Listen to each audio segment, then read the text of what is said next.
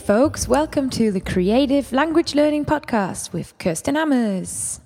Hi everybody, this is episode 20 of the Creative Language Learning Podcast. We're on a little, I guess, anniversary. We finally recording the 20th episode, and I've got a very special guest with me today. And a very lovely and popular guest. You know, people like you, Lindsay. Oh, nice. Yes, yeah. So Lindsay's back. Lindsay Dow from Lindsay Does Languages. Lindsay, what have you been doing recently with the languages? Oh my goodness. June was kind of crazy. I was very, very ill. So in terms of languages, it was like, like lying down, just coughing. Hopefully I won't cough too much today, and just kind of thinking, I wish I could do stuff. So yeah. It was a very sad month, but I did get engaged, so that was a plus. Congratulations! Thank you. I mean, I sent you a little message saying congratulations, but I get to say it on the podcast. Lindsay's engaged. That's fantastic. Oh, wow. How's it feel?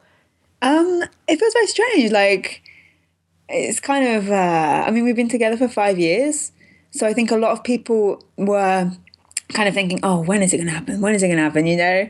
And it's nice. It feels nice. I did not realize how crazy wedding planning is. My God. Oh, welcome to wedding planning. Oh, my goodness. Yeah, I mean, as somebody who got married, it's been five weeks now?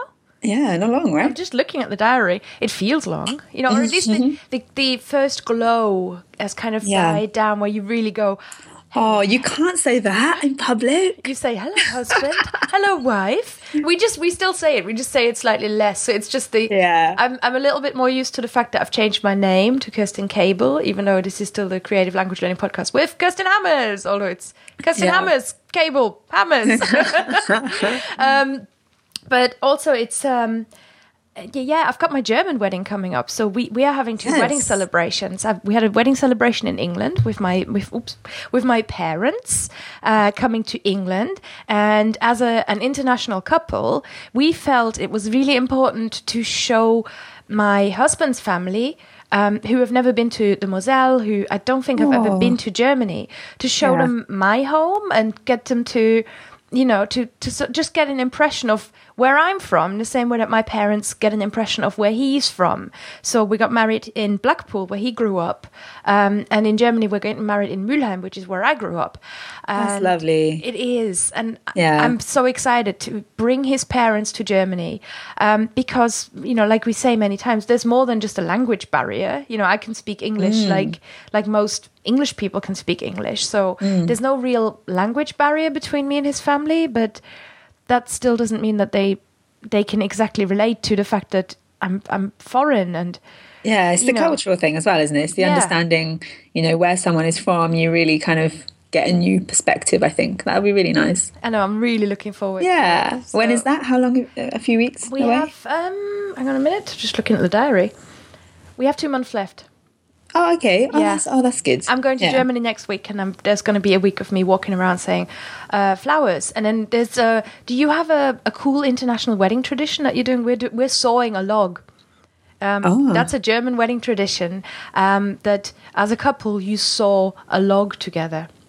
Oh, okay. And that's we cool. also have this thing called Polterabend, which is... to, you know, if people have seen, there's been a lot made of the Greek tradition of smashing plates. And in Germany, we smash plates, but the night before, or like a few days before. And what you do is, like, everybody comes round and smashes all their old crockery and things like that on the floor. And then it's the first teamwork job that the couple have to do is clean it all up. That's funny. Yeah, so those are some German wedding traditions. So German weddings are very games heavy. Yeah, and the chores begin here. Quick, mop up your plates. Come on. I know. So are you doing anything like particularly? Is there anything English? Oh my goodness. I mean, I think weddings now have changed so much. I mean, it's kind of interesting because Ashley's only ever been to that's my fiance. It feels weird to say that. He's only ever been to 2 weddings, and they were both quite sort of non-traditional. So it's kind of we're basically trying to go as much as we can within the restrictions of like English wedding law, of exactly what we want. I mean, we sat down on the night he proposed and it was like, oh my God, and we can do this and we can do this. Oh my God, and we can have this. Oh my God, and that'd be amazing. Oh, and we had this huge plan of how brilliant it would be. And the following day, I basically found out that actually no, in Britain, and this is probably going to sound really very basic and very silly to people, but I knew nothing about weddings.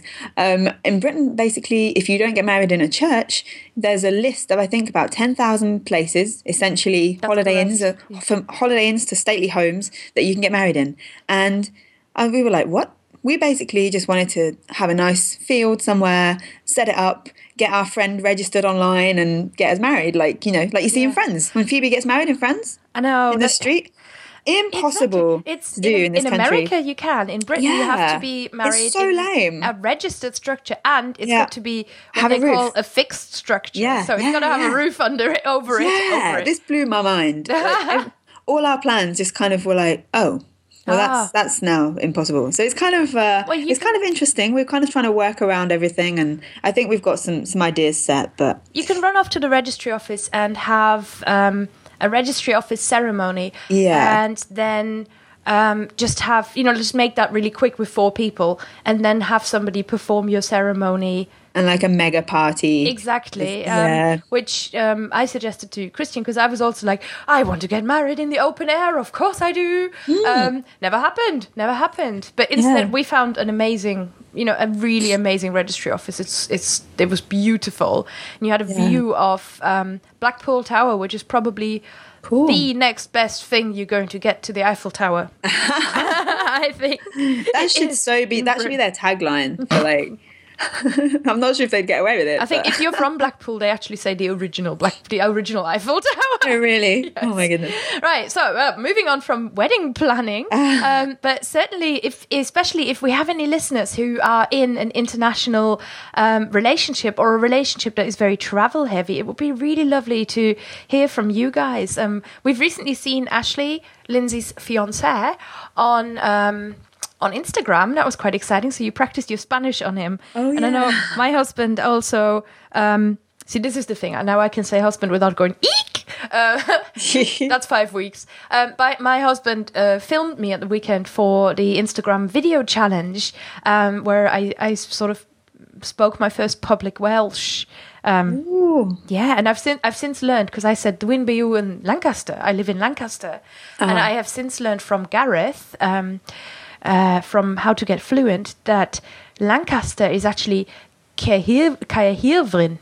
Oh, it has a name. That's cool. Yeah, it's got a Welsh name, so you can say Dwi'n byw in Caerhirfryn, which sounds a lot more fancy instantly.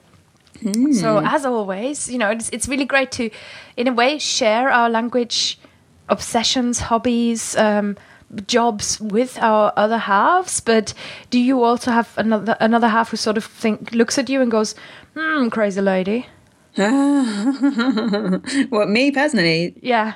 Oh, no, I think Ashley's great. Like, I think he kind of he said, like, it's going to sound really arrogant to say myself, he said, like, I really admire people that can speak languages and stuff, so that's quite nice.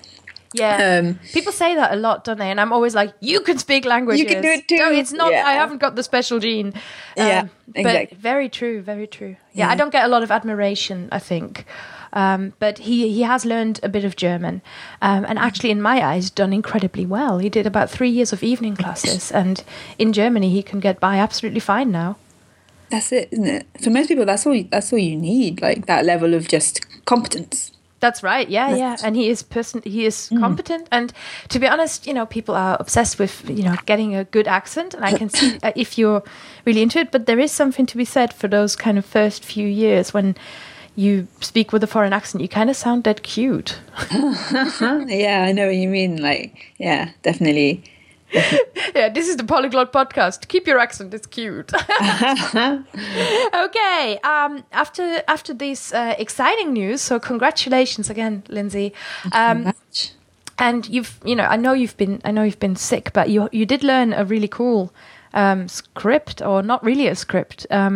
So what can you tell us about Semaphore? Oh yeah, that was interesting. When I started this. when I sort of composed, if you like, the original list of writing scripts, I basically was like, oh my God, and this exists. And I don't know all these. Okay, I know what I'll do. I'll go on Memrise, I'll type in alphabet, I'll type in writing system, and I'll see what comes up. And anything that comes up, I'm going to do it. If it's now Memrise, it's possible for me. There's something I can use that I know that I will use.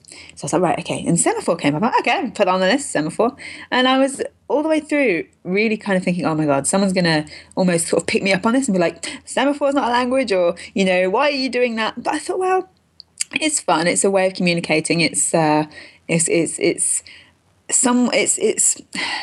alphabet, in the same sense that someone has said, right, probably not one person, I don't know the details of the history of it, they said, right, okay, we're going to transfer this and communicate this in a different way. And that's so cool. And that's the same interest for me as, learning a whole different script altogether. So I found that quite interesting. It's kind of with the flags and the arms and Yeah, I really like semaphore. Or I have my one understanding, a memory of semaphore is that when I was little, in my parents' record cupboard, which mostly had like the hit parade of 1973 in Germany. But my mum has a really strange version of vinyl pressing. Hey, hipster mother, not hipster mother. It's just it's vinyl what they bought at the time. And on this record, it's called Help. It's Beatles records, it's the Beatles album Help, which has the Beatles spelling out help in semaphore on the front. Ah, that's so cool. Mm-hmm. And I remember when you pull out the vinyl on the little label, for a reason that I never really got to the bottom of, it says aiuto. Isn't that weird? Like the Italian word for help. But, it doesn't say Hilfe. I don't know if she bought it in Italy. I have no idea, but I've got this Beatles record, and it has the Beatles in semaphore spelling out help on the cover, which I always thought was fantastic. Yeah, that's really cool. That is cool. And I agree with you. If it's an alphabet, if it's an alphabet, I don't know. If it's an alphabet, it's a language? No, that's not quite right. No, languages, and Latin alphabet is many languages, but if it's an alphabet, it's a communication. It's a means of communication, which is probably the more sort of accurate term, I guess. And that's what I like about it. It's a way of communicating, and I think that's really cool. So, what is semaphore? How does it work? My knowledge is very, very basic. You tested me here. Okay, so you have two flags essentially. And you kind of stand in the same position, and your arms are sort of in varying positions. So you might have one arm completely down and one arm up, almost like a clock face, that kind of, within your sort of arm radius, if you like. And that's the very, very basics. Oh, okay. So then one arm is all the way up and one arm's to the side. That's a letter, and then the angles of your arms make the letters. Yeah, exactly. I see. Yeah. And where is this used? Why would anybody learn semaphore? You're testing me. I think it's to do with sort of marine sea kind of a shipping thing. Shipping, that's the word I'm looking for. Yeah. Like Morse code, then. Potentially, yeah. Oh my God, you should learn Morse code as part of Morse code. I know, yeah. I don't know why that didn't end up on the. That's not a script, I guess, because it's all beeps. But okay, and to moving on to kind of article of the week, and I have been wondering about this for a while. So explain to me exactly how do you learn. You particularly learning a script, but how do you learn with Memrise? How do you use it? Because I've never really as far as I understand Memrise, I have always used it as a review, like Memrise and review items. So what I do with my students is, if I've got time and I'm not a lazy bones and stuff, and I do it as an extra service, and then I'm really, doing it very consistently, I type new vocab that they learn during the lesson. I make a note of it and type it in Memrise, either for them and pronounce it, or just type it in for the ones whose pronunciation is really great. So I've always just used it as a make your own vocab list and review it item, but I've never used it as using a course that is already there. So how do you do that? Interesting. Well, there are many courses with the alphabet specifically and the sort of writing system specifically. It varies a lot. So some of them are very helpfully put together, and it will be no typing, and you kind of you're clicking, you're matching what you see to the kind of English phonetic that they've given it. So, a lot of the kind of Southeast Asian scripts are kind of the k, k, g, g, nga, and it follows this very, begins to follow its own pattern. Whereas we were used to A, B, C, D, E, F. It follows this new pattern, and a lot of them have that same letter combination, if you like. So once you become familiar with that, it'll say K-A, and then you match that to the symbol, the letter, I should say. Okay, yeah. Yeah, so it kind of works like that.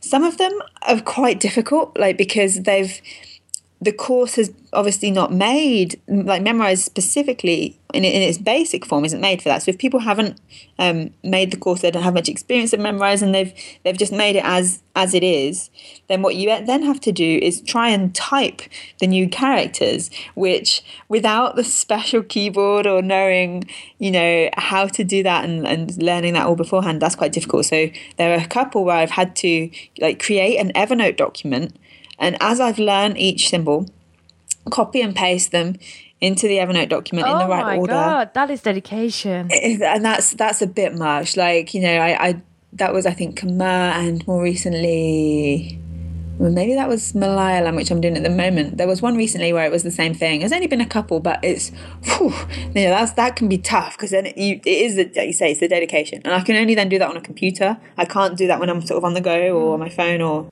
Returning to Memrise. Yes. So how do you know? Because I've recently looked at Welsh courses on Memrise, just because I keep seeing you say, I'm doing this with Memrise. And I'm thinking, I don't mind Memrise. It's quite good. So I'm curious about, how do I get started with a new course? And I looked up Welsh, my language du jour.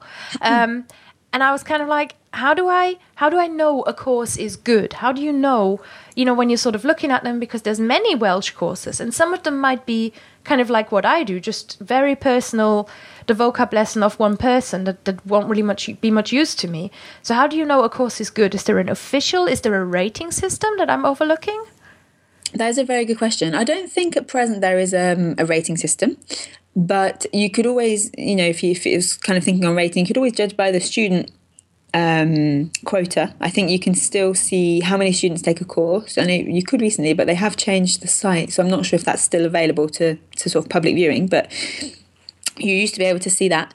But I think the best way is if you have a rough idea in your head of, if you've learned a language before, what's important and what's important to you with this language specifically, then if you find a few and you think, this looks good, don't necessarily judge by the cover, but just click on them and have a look through the levels at what words are on those lists. Mm-hmm.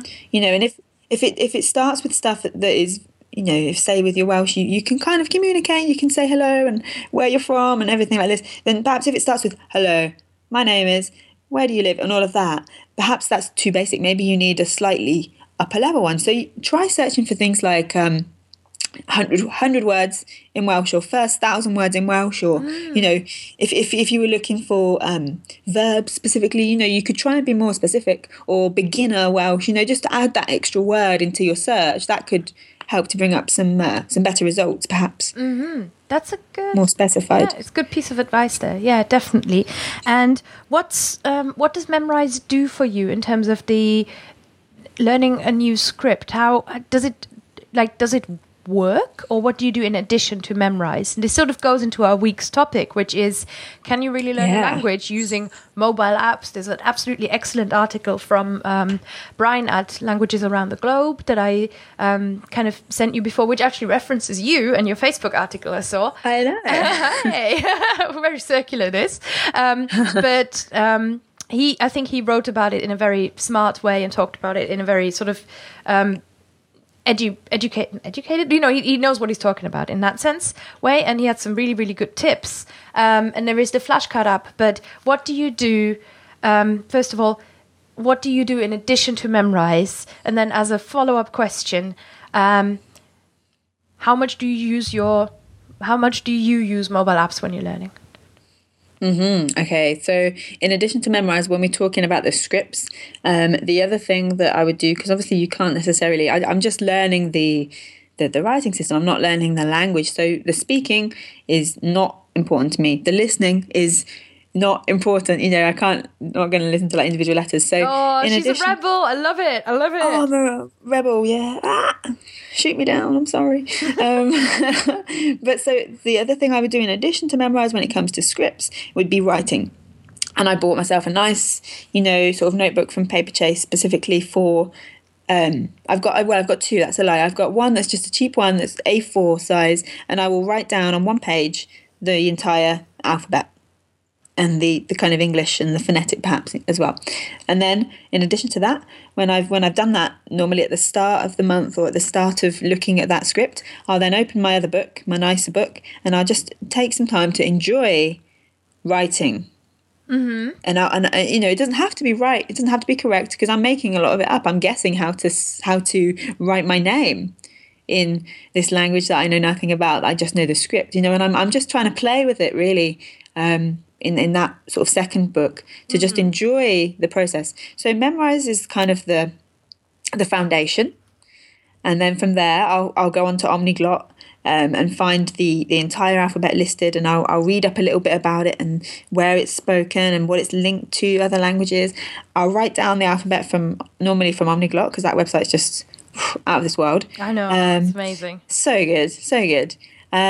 And then when I've written it in the bigger book, then I'll spend some other time, if I have the time, to just write and enjoy the process of writing and playing with the new script that I've just encountered. I think this is really, you said your first focus is not on speaking.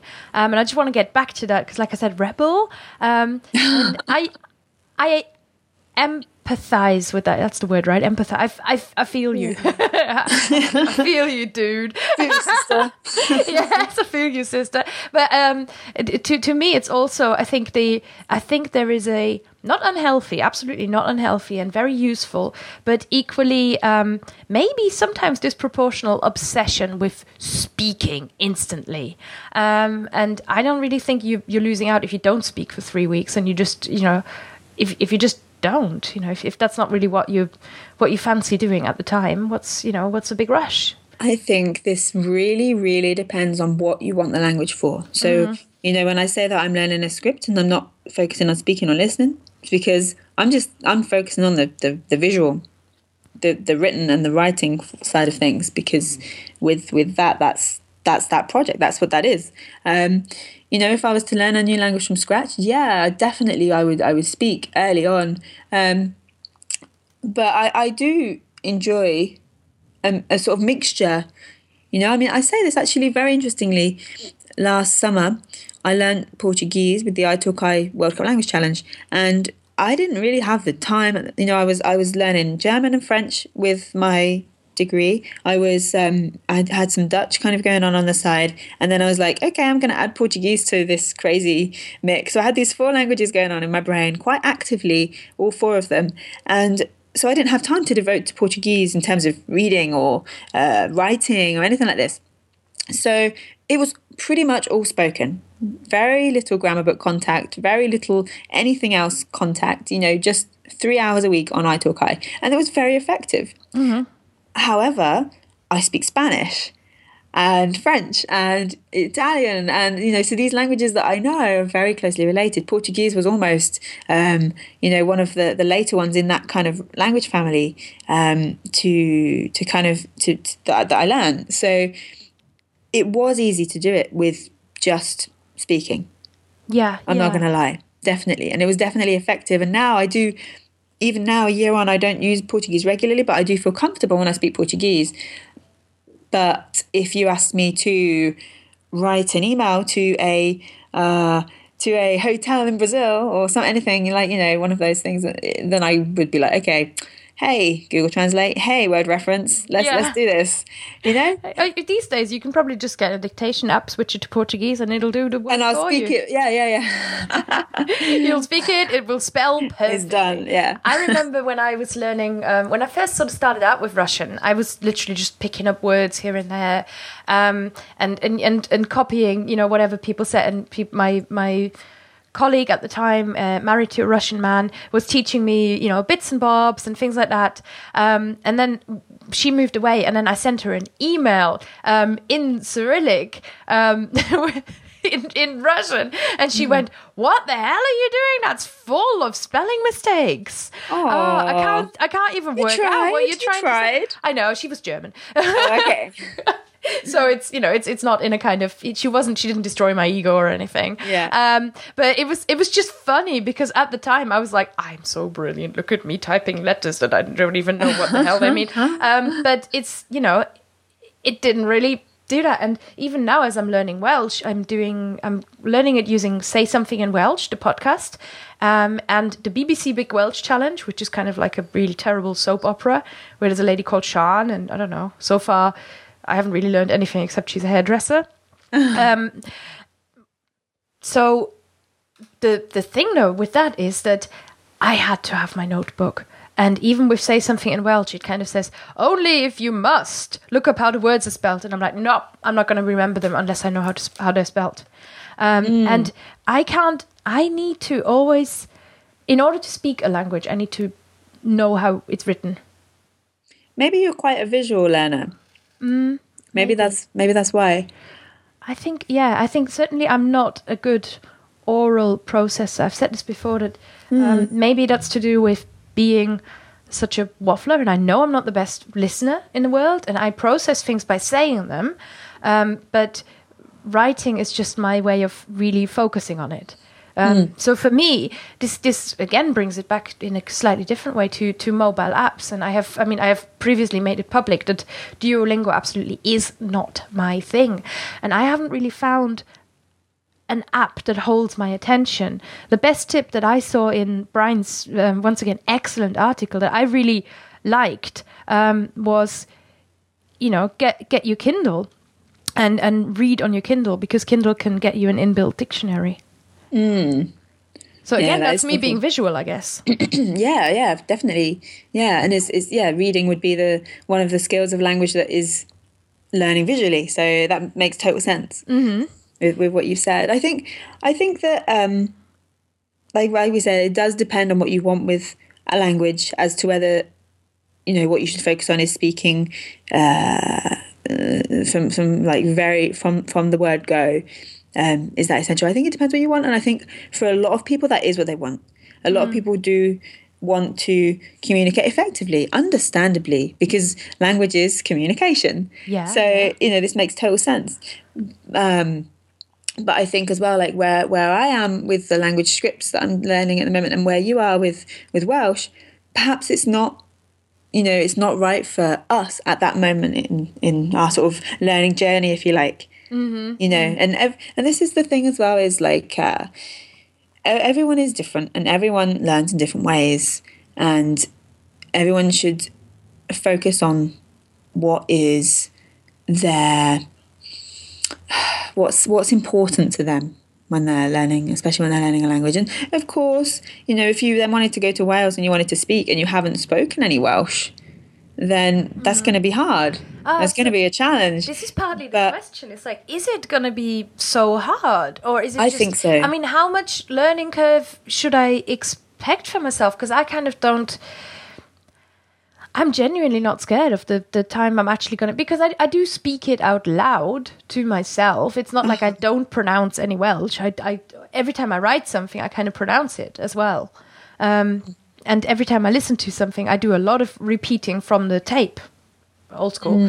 But so once I'm actually go out into the world and speak Welsh, I'm not that scared of it. But I know what you're saying. It's sort of, a lot of people feel that unless they are really speaking and really communicating, which I think is a tall order, but maybe that's just me. I think that's holding yourself to, or that to me, that is a high standard. I feel like I can do that in French. I can sort of do that in Spanish, but in Spanish I will have a lot of and a lot of pointing and stuff like that, at which point I don't feel I'm as effective as I could be, at which point I start getting frustrated. So with Welsh, at this stage, I just don't feel ready to go and speak. Okay. Welsh. Do you know what I mean? I think the speak very soon approach is great, but but in the sense of pronounce very soon and get that success feeling of, hey, somebody understood what I said very soon. But equally, it makes me feel like there is so much insecurity and there's so much like room for failure then so early. But do you think, I think that that's kind of a healthy thing, because I think if you fail, of course you have to have that inner strength as a person to be like, okay, oh my God, I've failed. And instead of thinking, oh, that's it, I'm done, to then think I failed, but I know what to do next time to get it right. Of course, you have to have that as like a trait, which is something I think that you can build from learning languages and from making mistakes and then going on and progressing to do more and make more mistakes. And, but I think that that's a really important aspect. And I think when it comes to speaking, it's about communicating, but communicating, like we talked about semaphore, there's no words coming out of my mouth, but I could be just moving my arms and, and when you're, especially like if you're on holiday and you don't speak a language and it's, you need to buy a hairbrush, let's say, and this is going to be hard to express on a podcast here. Are you going to semaphore out hairbrush? I'm going to use about talking with my hands, but, if you say, for example, I think I've said this exact same example on the podcast before, you want to talk you want to ask for a hairbrush in Spain, and all you can say is, es una cosa, it's a thing, and then you just act out brushing your hair. Yeah. Or I've recently learned how do you say in Welsh, at which point, I can pretty much say anything, right? Because I can just say, sut wyt ti'n, what is it? Hang on. Sut wyt ti'n deud something. Yeah. So and that's it. Yeah. You just need these kind of building blocks and to be able to then fill in the blanks with your hands and your miming. Yeah. And I think that is, I think, the first step. And I think a lot of the time when people say kind of, speak from day one and really, really go in talking, I think what the intention of that is not to go in and be like, blah, blah, blah, blah, but to go in and be like, it's a thing, and then do the miming, so it's almost the attempt of that to then build upon. And I think it can help to build with the confidence, but perhaps, if you say you feel like you're not ready, you want to wait, then of course it's maybe not best to then go out and force yourself to speak. If you're actually thinking, I want to wait until I feel comfortable, until I can say this sentence. Yeah. But then that's fine as well. I also know myself, and I know that I'm not the perfectionist type, because I think the problem with waiting until it's if you are a very perfectionist, very high standard person, you will then say, I've just got to wait a little bit longer, and then before you know it, you've gone 5 years and you still haven't said anything to anyone. Of course. Isn't, that's not what I mean. That's not what I mean. Yeah. Partly why I think I like language classes, because it puts you in a really nice, safe environment. You can, you're there to speak, but with a mutual understanding of the other person is there to, the other person or the other people are there to, with the same mission of, there's this sort of room understanding of, yeah, of course. You're not perfect, you're not meant to be. And I often say, when somebody says to me, my dream of fluency is to go to Germany and have an interaction and ask a train conductor about his family, I always feel like, be careful, because that train conductor really doesn't want to teach you German at that point. He just wants to get on with his job. Yeah. So I think sometimes language learners forget that, the people in the country, that they're not there to be your language buddies. So, which is why hire a language buddy before you do it. It'd be great. Yeah, I think, it's very easy to sort of think, they speak the language that I spent so long learning, I want to go and practice. But perhaps it's not always. They don't care, do they? Yeah. And they have the right not to care. That's fine. It's of course, yeah. I remember, oh God, this is so embarrassing. When this group of British exchange students came to Bernkastel, the city near where I'm from, and I just so desperately wanted to listen to English. Like, oh my God, actual English people are speaking English near me. This is the best thing that's ever happened. And I sort of kind of tagged along behind them. And then eventually went, hi, can I join you? And they must have looked at me like, what a nutter. But I was just so desperate. But they really weren't there to teach me English. They weren't interested. And in a way, it's kind of, that's kind of that reminds me that like, the first time I tried out my English on the crossing guard, the ferry crossing guard in Calais, who was British.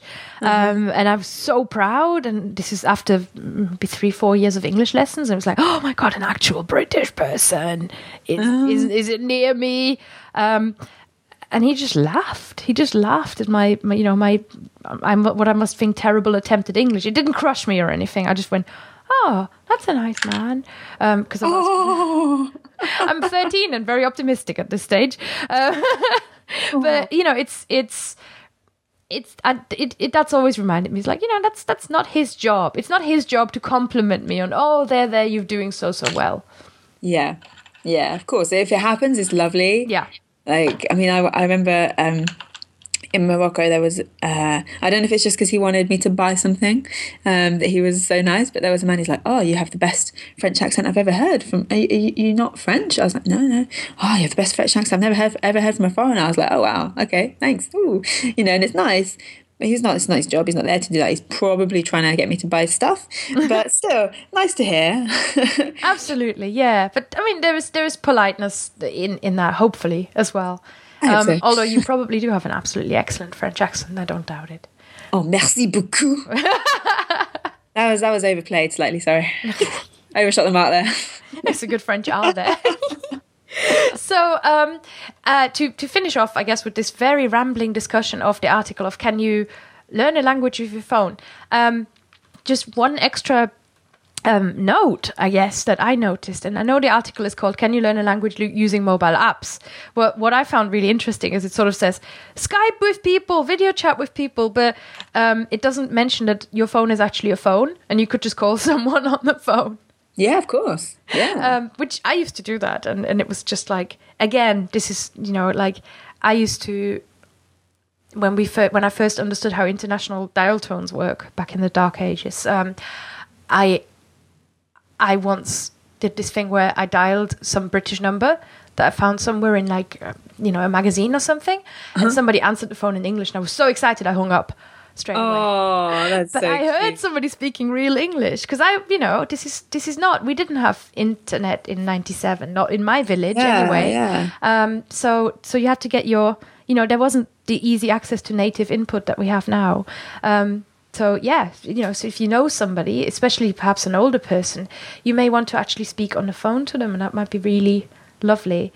But yeah, there's Skyping, there's e-readers. He mentions YouTube. He mentions apps such as Memrise, Duolingo, and GoSpeaky, which are various language exchange sort of sites. And obviously there's Duolingo, which is designed to be an app to teach you language in a gamified way.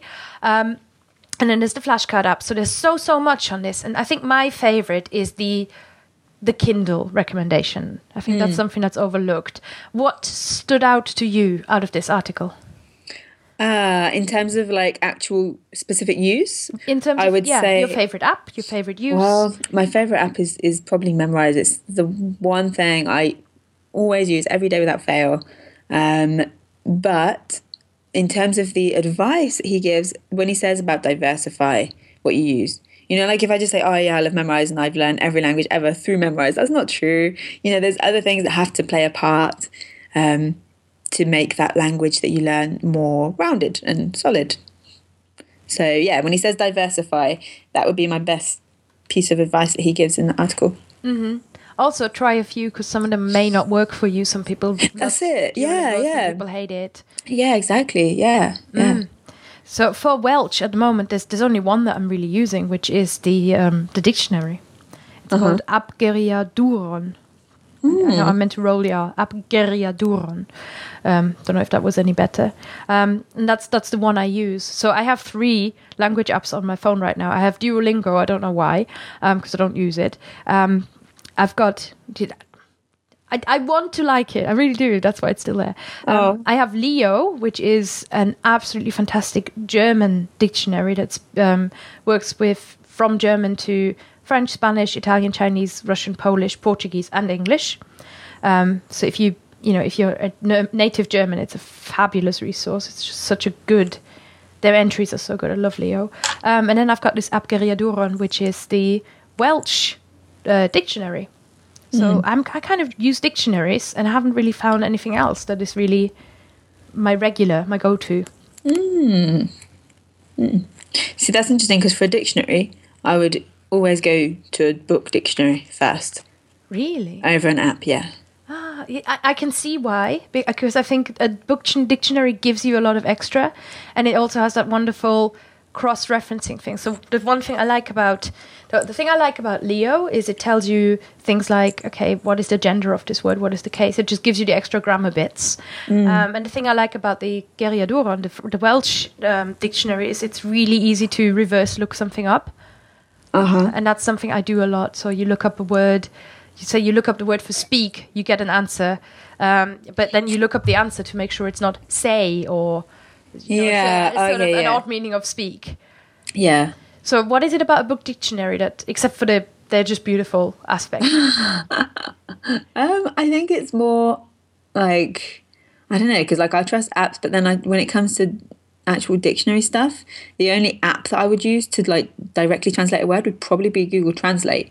So I don't trust that 100% all the time, unless I'm kind of on the go and I have no other option.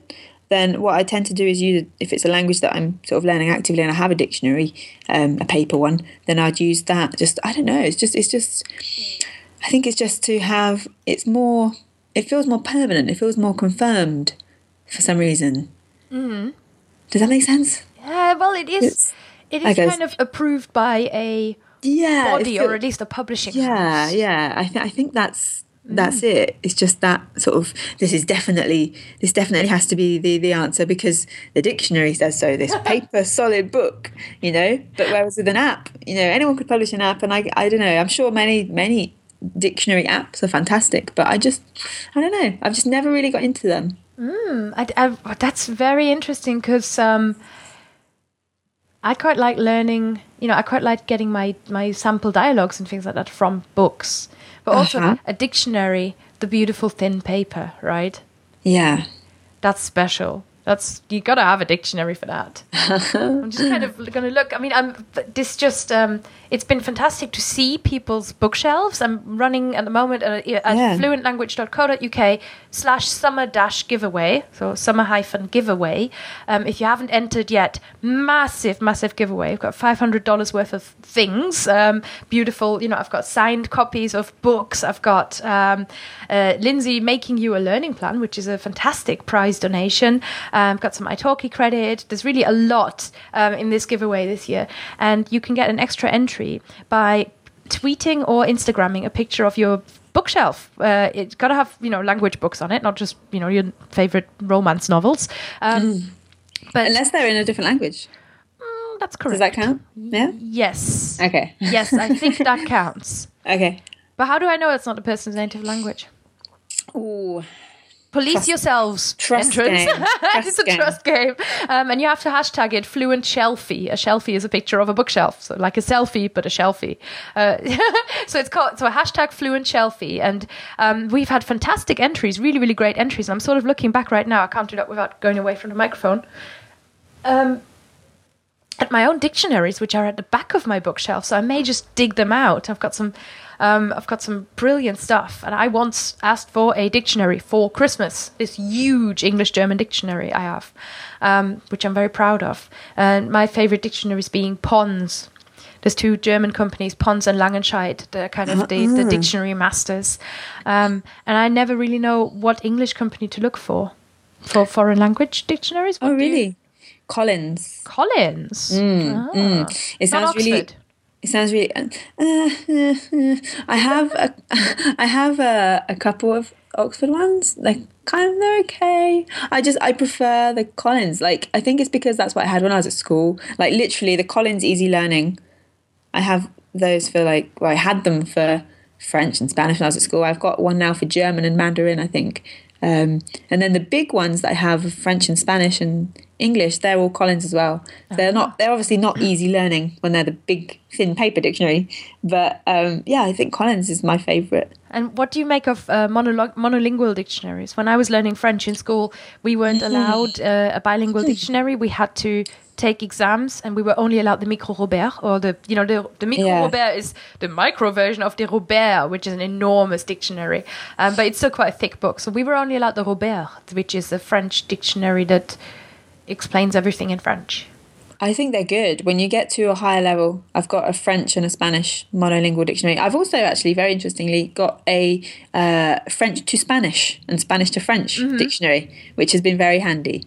Because sometimes when it gets to a point where you know two or more languages to a certain level, and there are some words I find, I don't know if you've ever found this, Kirsten, some words that sound almost more, they just fit in one language than another. Perhaps the word for but being pero in Spanish, but me in French, quite different, but one of them perhaps just sticks, and you think, oh yeah, j'adore le chocolat. Pero, that's not right. And you almost can't think of the English word sometimes. And so that's been very useful over the years. I like that little dictionary. It's only small, but it's handy. There's still, for me as an expat, there's still a whole vault of vocabulary that I haven't unlocked in English. So yesterday I was sitting with my friend, and there's this absolutely adorable bird. We were outside and was hopping kind of across, and I was like, oh my God, look at that, that's so cute, what is it? Completely not expecting her to know what the hell it is. And she's like, oh, that's a pied wagtail. And I'm like, a what? And then turns out, once I looked it up in the dictionary, the German word for pied wagtail, Bachstelze, made total sense to me. And I was like, oh, it's one of those. So there's nature vocabulary. I need to learn my English nature vocabulary, because I would not know what a pied wagtail. What? A pied wagtail? A pied wagtail. It's a bird. It's little. It's that cute. I would not know that bird if I saw it. So and this is again, I'm never going to be perfect in English, but Englanders aren't going to be perfect in English, and you've got to, you got to pick your battles with language learning. Yeah. Pick your battles as if it's a fight. Okay. So after our discussion of learning with mobile apps, and which kind of also, dictionaries and apps and all the amazing stuff that you can get with your mobile phone now, and sort of the limits of digital world. So we do, both Lindsay and I think we've said we like using books, we like using notebooks. There is still something to paper, and particularly to writing, that kind of the visual haptic, it's called haptic, right? When you move your hand. I don't know. And the motion processing. I think it's called haptic. Okay. So that, you get some kind of feedback from your body, and it makes it a bit more sensual, I guess, that you can touch something. Wow. Sorry, got carried away there.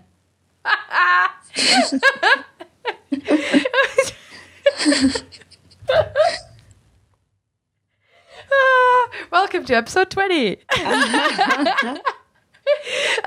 Moving on from that, we have something. I can feel myself blushing. We have something very special, which not necessarily special, but very useful for people for a change. Which is, Lindsay, tell me the tips of the week. I think it's your task this time, wasn't it? It was my task. Thank you so much. Sounds so serious. Okay, I have 3 tips. Way. When is this podcast going to be going out, do you think? End of July. Oh, good. Oh, that's good. They still fit. Okay, because tip number 1 is to make the most of this beautiful weather. Okay, so I've written a blog post recently about how to keep learning in the summer, and some people said, oh, no problem at all, absolutely fine. Some people are like, I don't do as much, and I think it varies. It definitely varies. A lot of the time when exams are over as well, if you're studying for exams and they're finishing sort of May, June time, and you think, right, that's it, I'm done, enjoy the summer. Sometimes it's not always possible. I mean, my course, for example, is with Open University. It's very, the courses are all at different times throughout the year. So I don't finish until October the 1st. So which means that I'll be on holiday for most of August, but July and the last week of August, I'll be finishing my course and beginning my dissertation. Yay. So my tip number one is to take advantage of the weather and get outside with books, pen and paper, no technology, not even music, and we've talked a lot about paper today and the joys of the sensual, if you like, the sensual joys of writing. And so that would be my tip number one, to get outside, take a nice drink, a snack, and some books, even if it's a reading book or a writing book or a textbook, just something physical that has no screen. Okay. Tip number two is to study first thing in the morning. Now, I think everyone is most productive at different times of the day. I know that for me, if I don't study first thing in the morning, not first thing in my daily routine, but I always study in the morning, and that's when I get the bulk of my essential sort of study out of the way. Out of the way sounds awful, but you know what I mean. It's two purposes. Number one, whatever then happens in the rest of my day, something good has happened, something productive has happened, and I'm off to a good start. So it means that the rest of the day is likely to be good because it started well. Oh, okay. You know what I mean? I get it. So, and recently we've started getting up very early, and we'll do literally roll out of bed and do some yoga, go and do some yoga on this yoga app thing. And it's brilliant. It's like you then have breakfast and you feel good because you've started with something positive.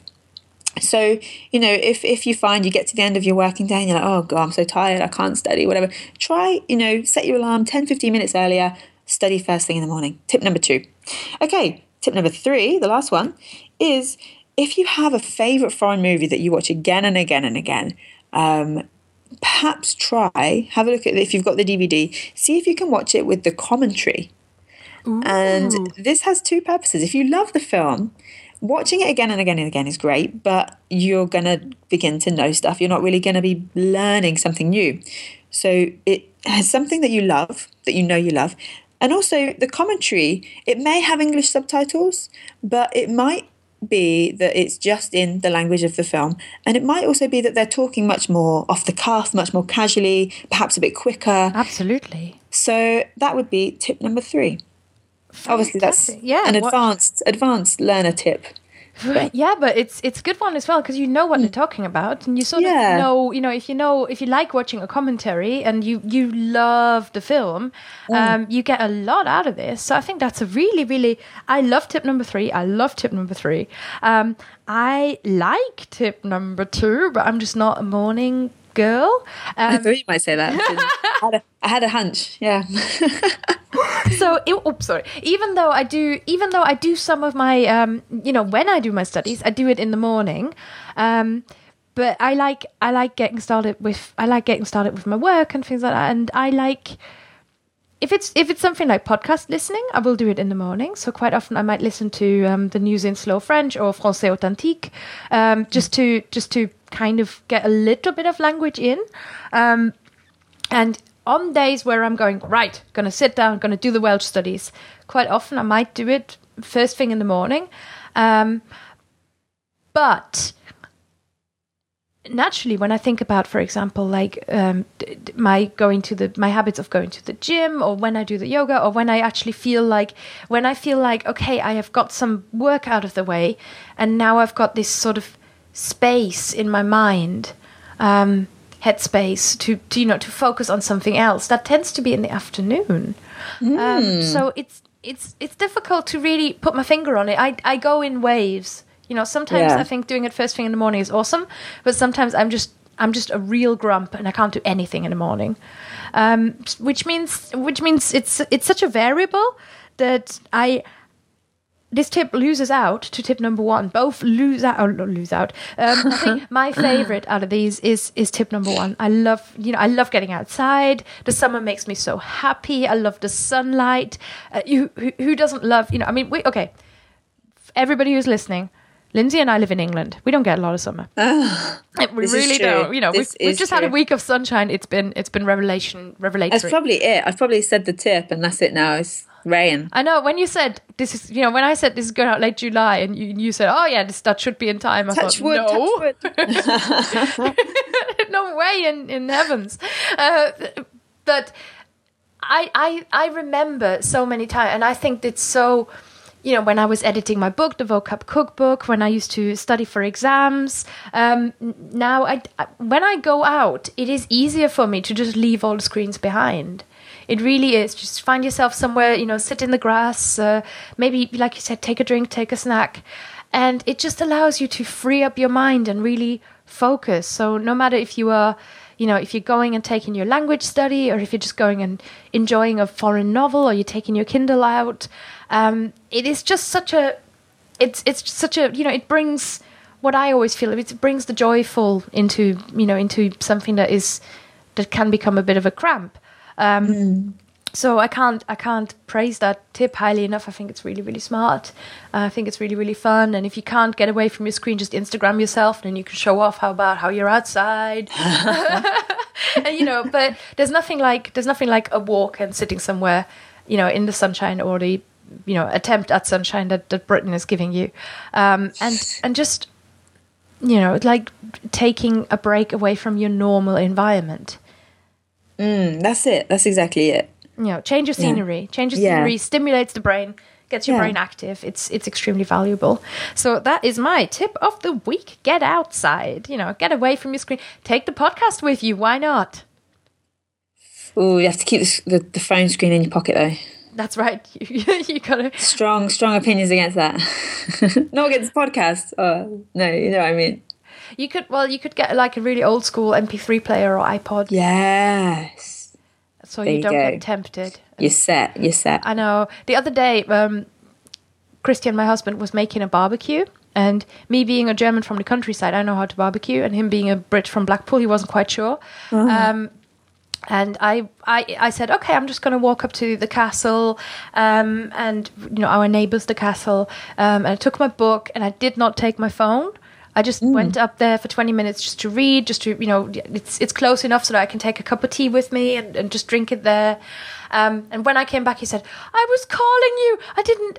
The barbecue, my meat is burnt. And it's just, he was just like, this was an emergency and you didn't take your phone. So these days it's tough not to take your phone places, even if it's next door. Yeah. It's crazy. So, if you dare, we dare you to switch off and take your phone with you. Okay, so coming to a close in the podcast, Lindsay, do you have anything new and exciting you want to tell our podcast listeners about? Anything you want to plug, you want to mention? Oh, I don't know. I've got some exciting courses coming up this autumn, which is cool. My very first online course, which will be Mastering English Through Phrasal Verbs. That is due out in the autumn, and also hopefully around probably a few weeks later, maybe a month later or so, I've got 3 starter kits coming out. I get a lot of emails from people saying, I read this blog post about teaching on Skype, and I love your blog and things like this, and how do I get started? So I figured, okay, I'm going to put this all into one thing so that you can have everything in one space. So that will be the online teaching starter kit, blogging starter kit, and vlogging starter kit, which can be sold separately or as a package. Oh, fantastic. Oh, wow. I love that. I'm also, I love working with online teachers. And I think there's so many teachers now who are beginning to experience the joys of teaching online, and it's certainly something that I've worked in over the last year, and I'm just so glad to have a buddy. And I think, can I ask you, would you be interested in running a few webinars together and showing people of course, how we roll? That would be so great. Yeah. Oh yeah, let's do it. Maybe an event. Maybe we can get down to London, and set something up there and really get together with people. I think that would be so fantastic. That's okay. And where can people go to find out about your course? Just sign up to Lindsay's newsletter, I assume. Yeah, sign up to the newsletter. If you head to shop.lindsaydoeslanguages.com, there is a special sign up, and that's for a different sort of newsletter just specifically for the courses. So that's shop.lindsaydoeslanguages.com. shop.lindsaydoeslanguages.com, and I'm going to put it in the show notes as well. Excellent. And I just want to mention to people that my very third online course, very fourth online course, is nearly finished. This is my first German course. It's called Speak German Like a Native, Lose Your Accent, Learn How to Pronounce Difficult Sounds, and Feel Fantastic Speaking German. It's the ultimate pronunciation course. I'm so excited. I knocked my microphone. I'm really, really excited about it. It's going to teach you how to pronounce German words without a foreign accent, how to understand native speakers easily, how to know instantly what every word and every sound should sound like. So if you are a person who is unsure about German pronunciation, head over to fluentlanguage.co.uk/speakgerman and get yourself on the list so that I can let you know when the course comes out, which is in about a month, and send you a special offer and really reward you for being with me. So shop.lindsay.doeslanguage. I try again. shop.lindsay.doeslanguages.com. That's the one. And www.fluentlanguage.co.uk/speakgerman. That's the other one. And we'd love to see you. We always love hearing from you, especially after today's Lindsay's amazing announcement of her engagement, and in light of my recent wedding and my upcoming other wedding. Same man. Please. You should clarify that. If you're in an international relationship, write in, comment on the podcast, comment on Facebook, and tell us a little bit about what's it like. What's it like for you, your international relationship? I'm having a blast. Love it. I love an English man, and it's fantastic. And I'd love to hear about your international and multilingual relationships. And I think that's a wrap for the podcast episode 20. Excellent. Okay, so goodbye, everybody. Bye.